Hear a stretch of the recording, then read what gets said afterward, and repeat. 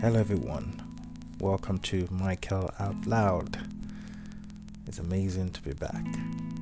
Today's episode, we'll be talking about something very important. Today's topic is love cannot be forced. Love cannot be forced. You see, many people remain in abusive relationships with the hope and belief that they can change their partner. While some were thought about leaving and restrained because of the fear of the future, they ask themselves, where do I go to? Where do I start from? What will people say? The fact is, before things get bad, there are usually warning signs. Those red flags that often get ignored or we deny because we tend to give excuses for people we claim we love or care about. Now, the following are signs that things might be over on your partner's end and that you're just trying to force things. The first is that they forget about things that are important to you. They forget about things that are important to you. One way people like to impress their partner is by remembering the things they've said. It passes the message across that you're really into them. You're focused on them and paying rapt attention. The fact that we can hang on to things about people even when they're not around means a lot. So if the opposite is happening, it simply implies out of sight is out of mind. In a long-term relationship, if your partner have started forgetting things about you, then something is wrong somewhere. It may be a good sign they don't think of you highly anymore or care about you. The second thing is that they no longer try to reach a compromise with you. You see, when partners don't want to lose each other, there's a way they fight for the relationship. And they do so by trying to reach a compromise. They try to have a healthy debate, which involves a shift in perspective and reaching a common ground. So, arriving at a common ground is something great, since it implies you both manage your differences. You're telling each other you respect your point of views and have confidence in each other's reality, despite your differences.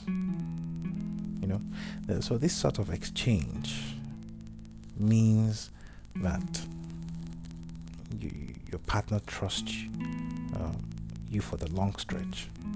He believes you are in it for the long term. So assuming your partner has mentally checked out, there's often nothing to discuss.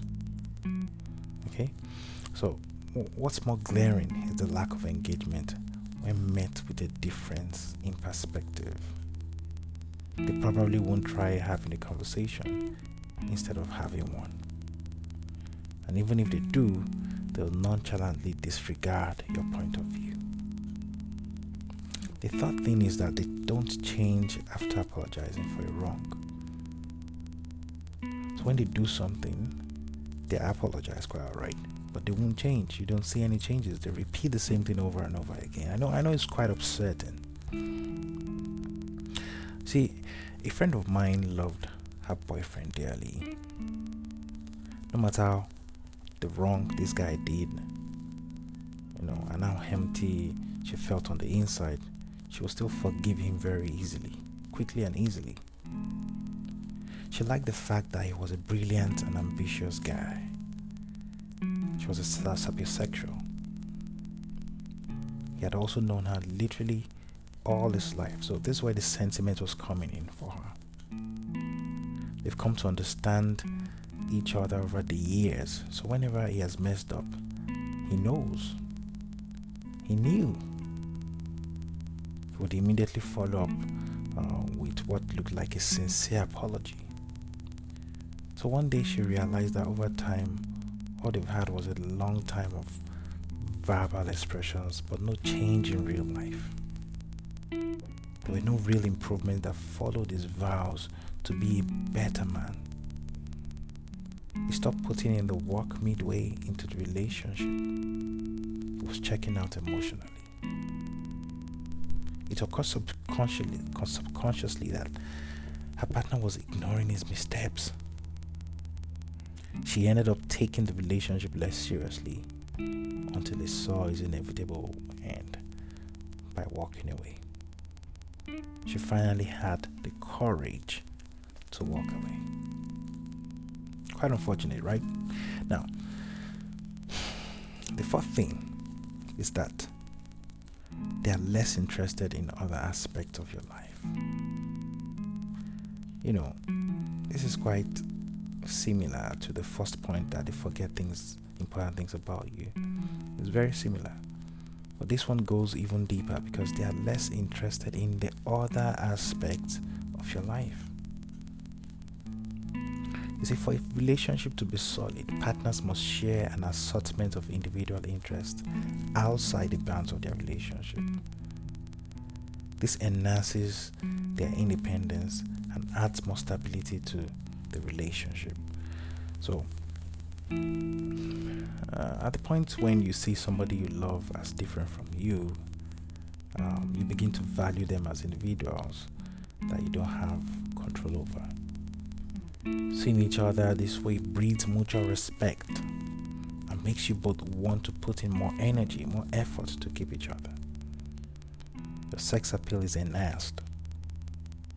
It resembles seeking after the object of your relationship as you did in the early days when you first met. Those wonderful dates when you learned about the different aspects of their life that didn't concern you. You remember those times. So when the interest bites the dust, what makes your partner special to you can no longer be found within. You see them as someone you want or not want, not somebody that you need. And that feeling and conviction that you need each other is a fundamental piece of a solid relationship. You must always feel like you need each other, like you can't do with each other. And that's what will make you to be able to compromise and fight for your relationship. The fifth thing is that you talk to each other less.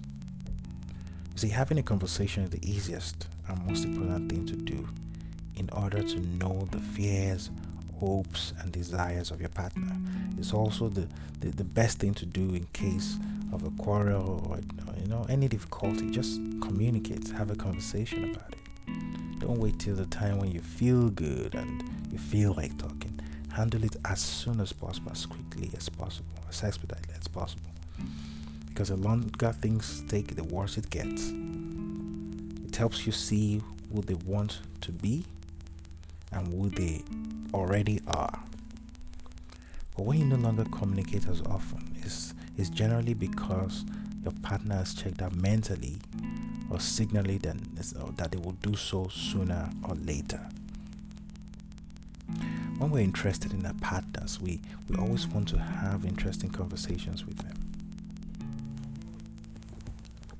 While having a nice conversation, we leave every other thing. We fully focus on our partner. Good conversations are not empty stories. When you have nothing to say, it's better to go find something else to do. Now, my sixth point is this. You feel played when you think of how it all started. Now, I met with my friend soon after our breakup, and I wondered how much it changed her in just a short time.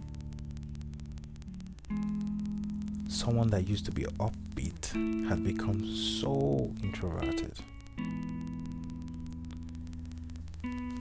I didn't understand their relationship was at its weakest point for a long time, farthest from the hope they started with.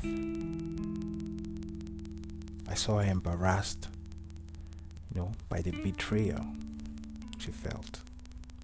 Delusions and broken hearts come from a lack of communication about why our attitudes and moods have changed, as well as that of our partners. It's impossible to stay stationary in life because of the various things that life throws at us. It can potentially drive a wedge in your relationship, in which case it makes you feel like an outsider when your partner does not keep you abreast of changes.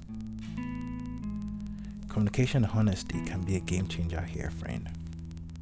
A mismatch between needs and fulfillment is what breeds embarrassment and resentment in a relationship. It makes both feel distance, and only communication can reverse this. So if you begin to feel distant, and the only way you can bring each other close again is by communication. My 7th point: you feel exhausted by the time you spend with your partner. You see, folks, when we love someone and feel they've accepted us for who we are, the time we spend with them is refreshing. When the world tires us, we often mask it all up for acceptance, but our loved ones help us relax and express our deepest turmoil. They provide free therapy, given the bond we share with them. We can be vulnerable and transparent with them as possible, but when things collapse in a relationship, you are mentally isolated long before you roll your suitcase from the apartment. You're always exhausted trying to explain it, but never understood. You're trying to reduce friction, but it requires so much work. It's like you quarrel all the time and no longer understand each other. You're always on edge relating with each other. Your relationship, it begins to crumble. It becomes a burden to you. So if you're accustomed to decompressing yourself through relationships, it only takes you a while for you to burn out from pressure. As you become more tired, you find yourself looking for excuses to hang out with your friends and significant others. You'll be looking for a way to relax before turning to your relationship. So if someone is around and you're very stressed, it means you're not mentally tuned to keep up with each other's pace. And that may be a good sign that your partner has checked out mentally and emotionally. Now, my final point. You focus more on the promised future than the present. It's beautiful to have a future that we are looking forward to. You see, my friend had envisioned a grand wedding by the lake and everything in between. She often turned more and more to the prospect of the promised future when everything was fine with her partner, in order to escape the present realities. When her boyfriend didn't look so friendly, she blamed it on his work and dreamed more and more of this glamorous future he painted at the start. In the weekends, she would sit in the bed and think about their dates slated for the coming week, while he, on the other hand, is sleeping for the 4th time in the day before they could even catch up with their day. People always show who they are by their actions, and often we are the one to deny it. The actions of a partner in the present is a good indicator of where things are heading in the future. So if you are basing things on how your partner used to be, you'll be closing your eyes to the present realities. And trust me, you're better off spending time doing things that are actively enriching your life. Finally, in conclusion, see, emotional checkouts are elusive because people can be in front of us, but their minds are out of the relationship. So it's very easy to miss out on the signals. At first, it may feel like their strange behaviors would pass by, but soon you get used to the new normal. So if someone is emotionally and mentally absent, it means that we have already lost the most important parts of them. it's important to consciously pursue these signs and talk about how we feel before it is too late to save a beautiful relationship. Till we meet next time, I remain Michael of Michael Out Loud. Take care and stay safe.